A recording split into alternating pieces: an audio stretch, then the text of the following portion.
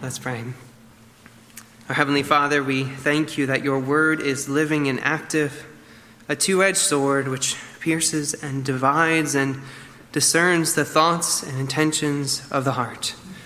As we hear your word preached this morning, would you cut away all falsehood from our hearts? Would you fill us with the word of your truth? And would you equip us with everything good, everything needed for doing your will? We pray this in the name of Jesus Christ our Lord. Amen.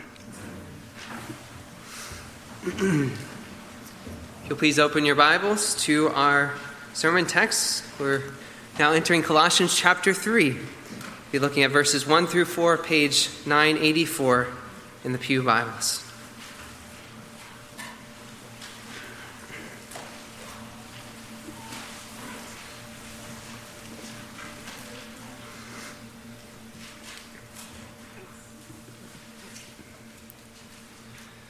So Colossians chapter 3, verses 1 through 4. Hear now, this is the holy, infallible Word of God. If then you have been raised with Christ, seek the things that are above, where Christ is, seated at the right hand of God. Set your minds on the things that are above, not on the things that are on earth. For you have died, and your life is hidden with Christ in God. When Christ, who is your life, appears, then you also will appear with him in glory. This morning we enter a new section of Paul's letter to the Colossians as we start into chapter 3. In chapter 2, there was a focus on defending against false teachers. And now Paul starts into his positive, practical teaching, asking, what does it look like to live the Christian life, to put all this into practice? At the same time, one major theme continues through from chapter 2 into chapter 3, namely union with Christ. You have been united to Christ through faith, and therefore what is true of Christ and all that he accomplished, all that he experienced in his redemptive work is spiritually true of you through your union with Christ. Union with Christ is central to our understanding of this passage this morning.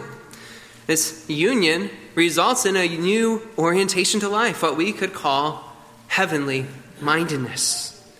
Now, the world mocks this idea.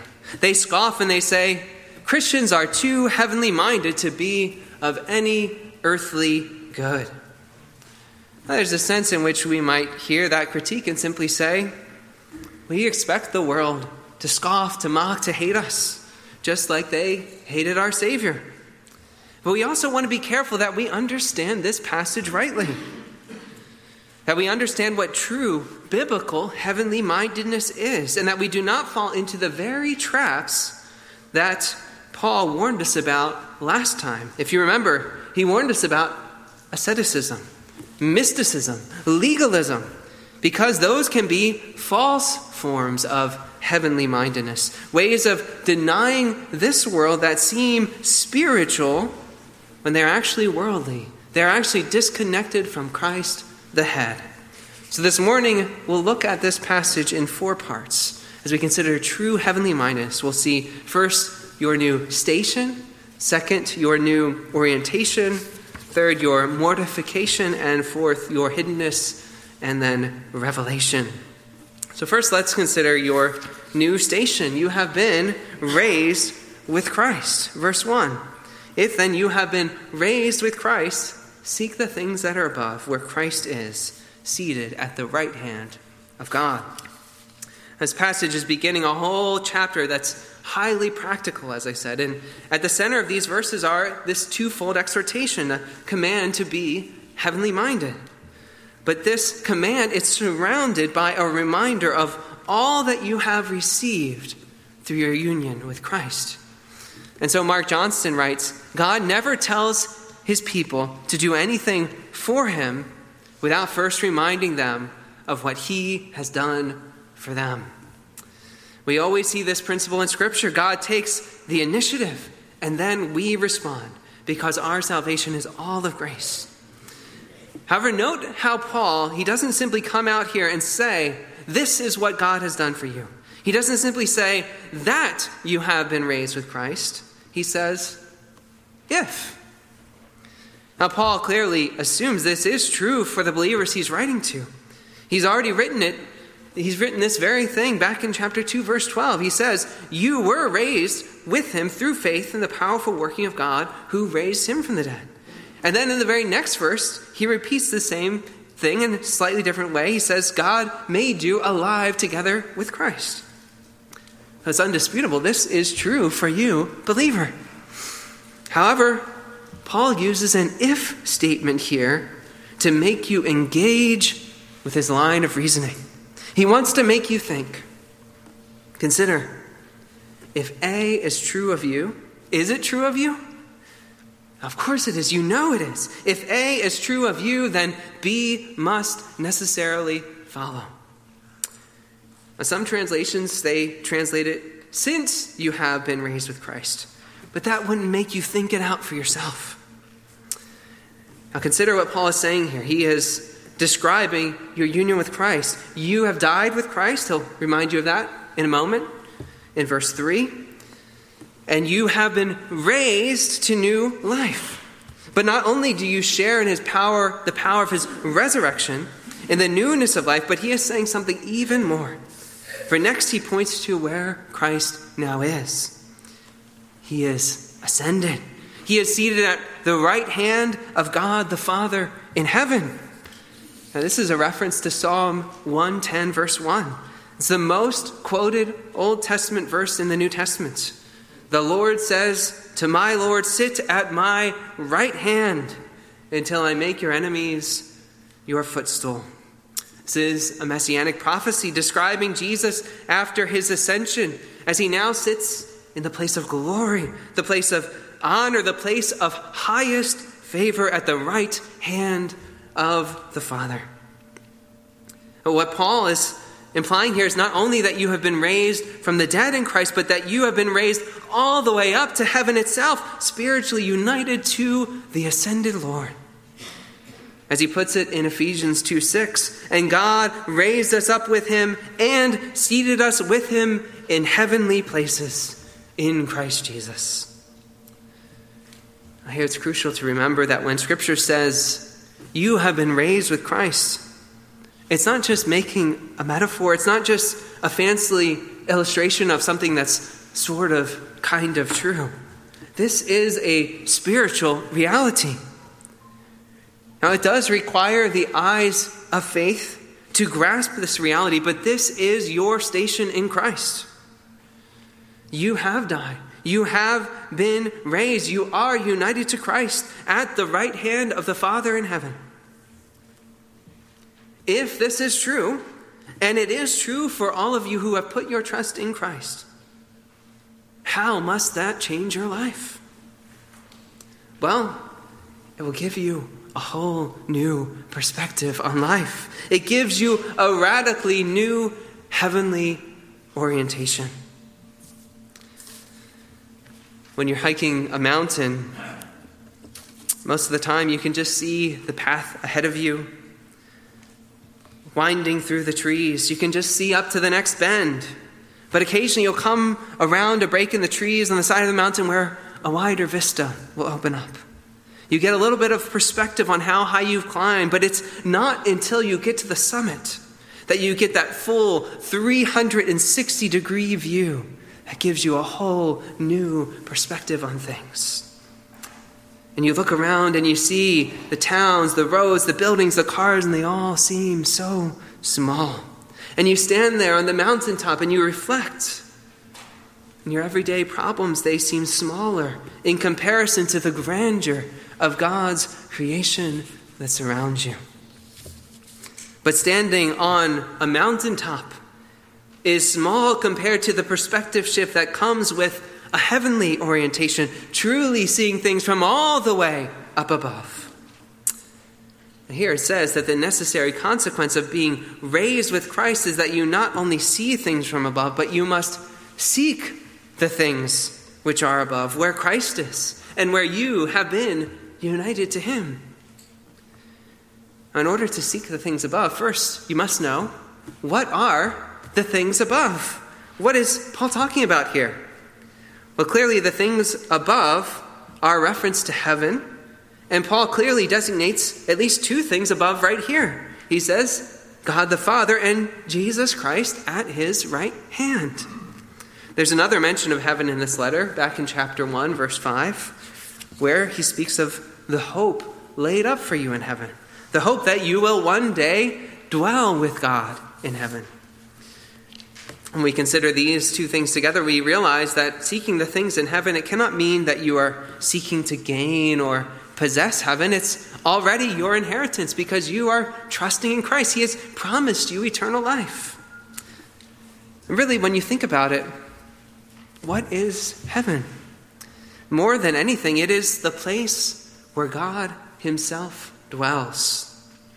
And everything else we know about it, everyone else who is there is only there because God is there.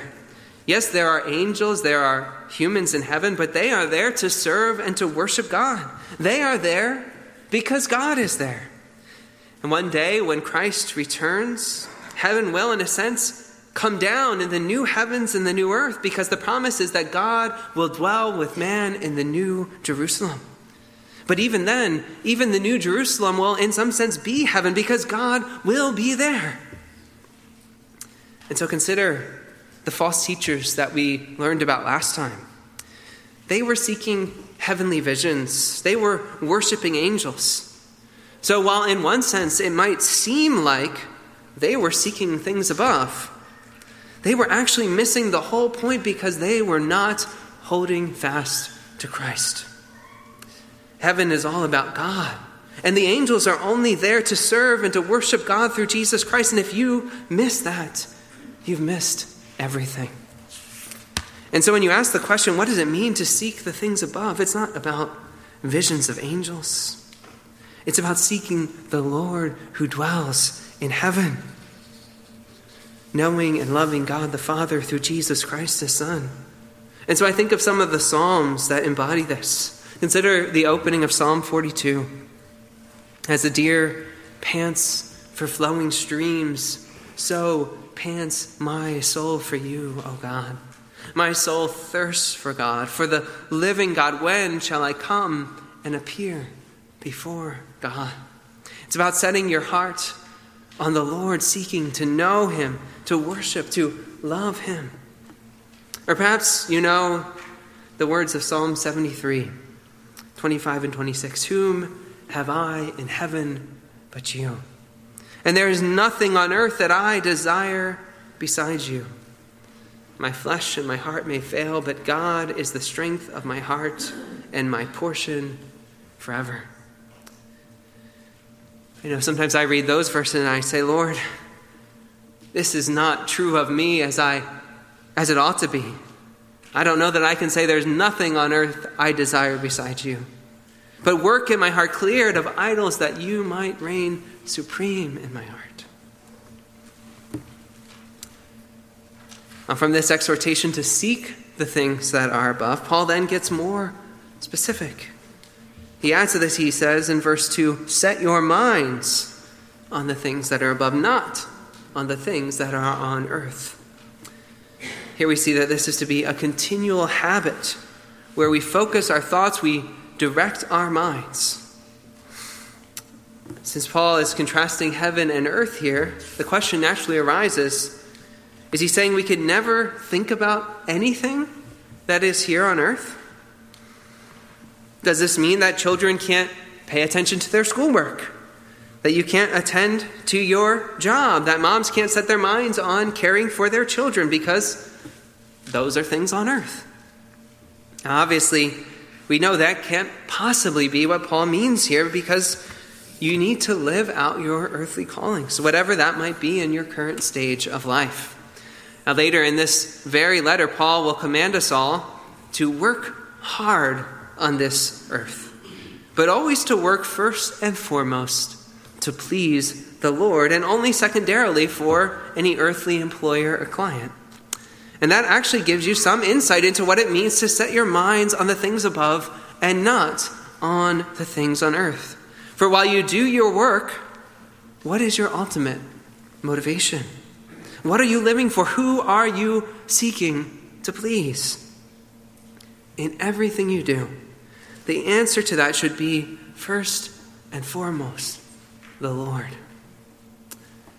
Now, the Lord may direct you to serve him on earth in many very practical, hands-on ways so that you're not necessarily spending 12 hours a day, 7 days a week, reading scripture and praying. You're probably not called to be a monk. But when you're doing your ordinary work, whatever that is, whether it's caring for children, going to school, working in an office, or working with your hands, you can do that work for the Lord with your sights set on pleasing him. But always you must remember who you are, whose you are, that you no longer belong to this world which is passing away. You are united to Christ above, or as Paul writes in Philippians 3:20, our citizenship is in heaven. Where Jesus puts it in his high priestly prayer in John 17, we remain in the world, but we are not of the world. Let your new identity in Christ shape your mindset. Let it shape your approach to everything you do.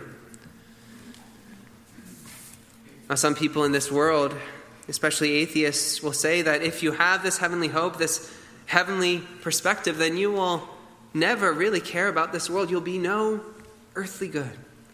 You'll never be able to really get down to work, settle down to make this world a better place, because your head will be up in what they call fantasy land, dreaming of going off to a better place. They say you need to accept the cold, hard fact that this world is all there is, and only then will you give your all to making this world the best that it can possibly be. But here's the simple counter-argument to that. If this world is all there is, then there is no basis for morality. Sure, you can live for others. You can live to make the world a better place if you feel like it. But if you feel like living for yourself, taking advantage of others, raping and pillaging the earth, doing whatever you can get away with, what's to stop you in the atheist worldview? For them, there's no ultimate justice. There's no one to hold you accountable. It's just an exercise of raw power. You have one life, and then existence ends. So perhaps you want to serve others in the future with that life, or perhaps pure, unadulterated selfishness is a better approach. But as Christians, we see things differently. We have an ethic of love. We love because God first loved us. And we are called to sacrifice ourselves because Christ sacrificed himself for us on the cross. What a radical difference this makes to the way we live our lives in this world, from those who have no hope, no future, and believe that this world is all there is. So yes, we are called to seek the things above. We seek to know the Lord, to please him, and we set our minds on the things above. We fill our minds with thoughts about the Lord and what he has said in his word, and we let this direct our behavior. But this does not mean that we shirk our responsibility to live productive lives, loving and serving the Lord, loving and serving those around us on the earth. And we do this first and foremost for him. And when we live with God as our first priority, we will love and serve our neighbors well. It's only when you are truly heavenly minded that you become the most earthly good. After this command to set your minds on the things above, Paul continues to give further support for why you must have this heavenly perspective.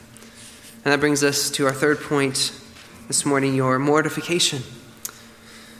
Verse 3 begins, "For you have died." This continues this theme of your union with Christ, and logically it actually precedes your being raised with him. Again, it's a reminder of what Paul has already said earlier in this letter. Back in chapter 2, verse 11, he said, "You are circumcised with Christ," and that points to your dying with Christ on the cross. And last time we saw how he built on this, that you died with Christ to the elementary principles of this world, chapter 2, verse 20. The point is that in dying with Christ, you have died to your old sinful nature. You've been set free from sin who used to be your master. Now in the next paragraph, which we'll look at next week, we'll see more of the implications of this. That you need to put to death all that is earthly in you, all the sinful vices that cling to you from your old life, because you died to these old ways of living. Christ hasn't come to just cover up the old you with a thin veneer of godliness. He says, no, the old you has to die so that the new you can be raised to life. Everything must change. But you see this morning that it begins with a change of goals. You must seek that seek the things above, and a change of mindset. You must set your mind on the things above. So you start in the heart and mind, and then the rest of your life and behavior flows from there. And fourth, we have your hiddenness and revelation in Christ. So reading again verses 3 and 4. For you have died, and your life is hidden with Christ in God. When Christ, who is your life, appears, then you also will appear with him in glory. In these verses, we see a contrast between how your life is currently hidden with Christ, but in the future, you will appear or be revealed in glory. Hidden and then revealed. But in between contrasting these two states, Paul says something, it's almost in passing, something so profound that's worth spending a few moments meditating on. He says, Christ is your life.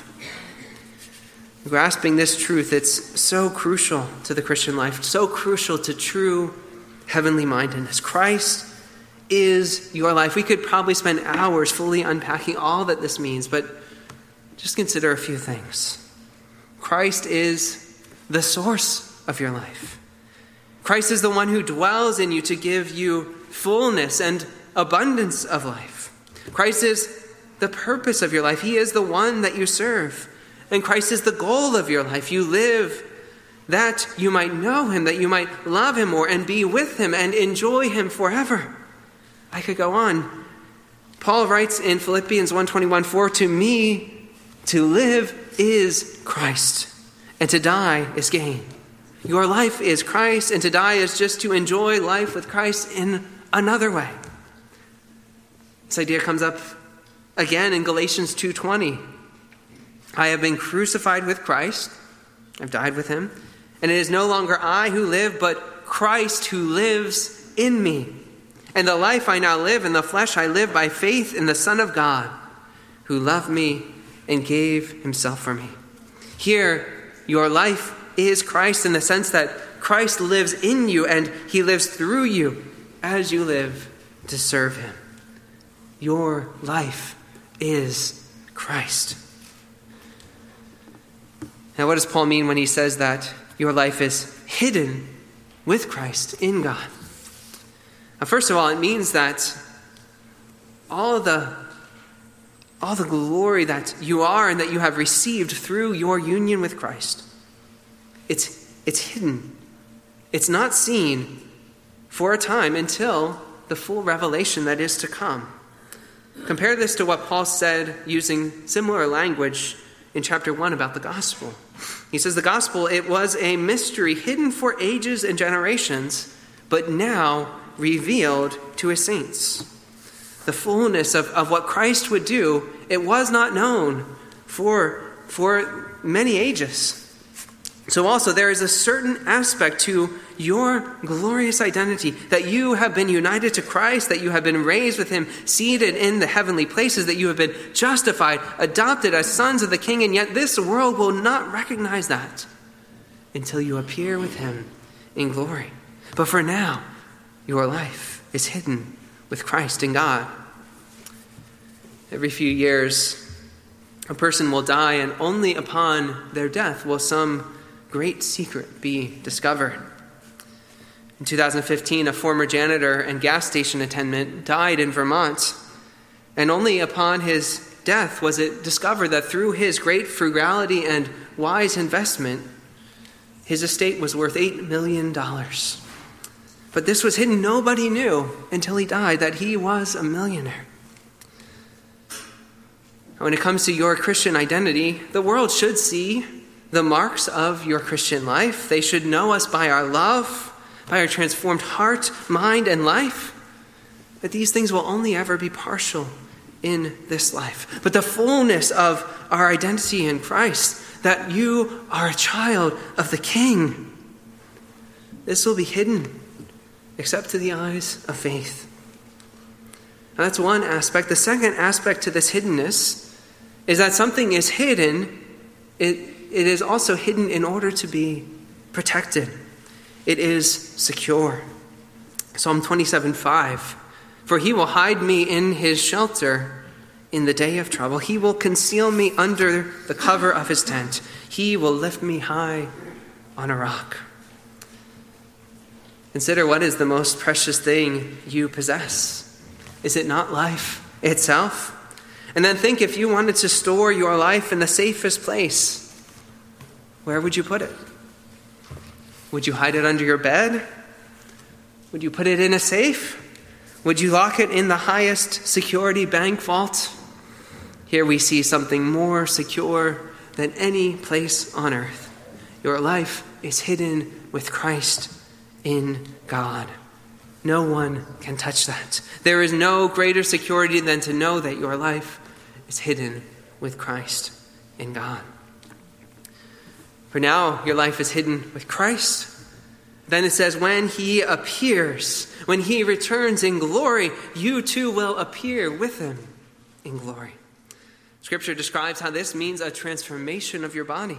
Whether Christ comes while you are still living, or whether you've died and he resurrects you from the grave, as we read in Philippians 3:21, the Lord Jesus Christ will transform our lowly body to be like his glorious body by the power that enables him even to subject all things to himself. At this time, not only will all behold Christ in his glory, but it will be revealed at that time all those who belong to Christ, as you will share in his glory, as you will be made just like him.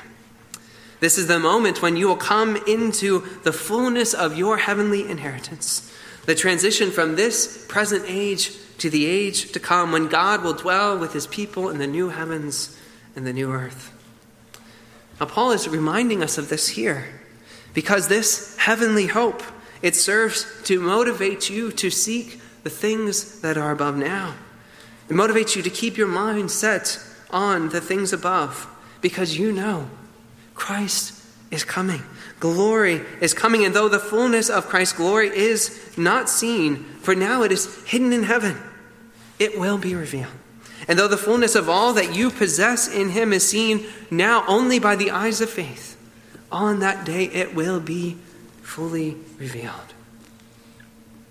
And so until that day, you must walk by faith. Seek the things above. Set your mind on the things above, not on earthly things. One of the great biblical examples of living this out is our father in the faith, Abraham. The author of Hebrews tells his story like this, how he walked by faith. By faith, Abraham obeyed when he was called to go out to a place that he was to receive as an inheritance. And he went out not knowing where he was going. By faith, he went to live in the land of promise as in a foreign land, living in tents with Isaac and Jacob, heirs with him of the same promise. For he was looking forward to the city that has foundations, whose designer and builder is God. They desired a better country, that is, a heavenly one. Therefore, God is not ashamed to be called their God, for he has prepared for them a city. Hebrews chapter 11. Even though Abraham lived in the land that the Lord swore to give to his descendants, even though the Lord blessed him with many good things in this world, he always had his sights set on something greater. He longed to dwell with God. He had his heart set on things above. For a day in your courts is better than 1,000 elsewhere. I would rather be a doorkeeper in the house of my God than to dwell in the tents of wickedness. Psalm 84. So what are you seeking today? Seek the things above, where Christ is seated at the right hand of the Father. You have died with him. You have been raised with him and seated with him in the heavenly places. Christ is your life, and he is your eternal inheritance. Let's pray.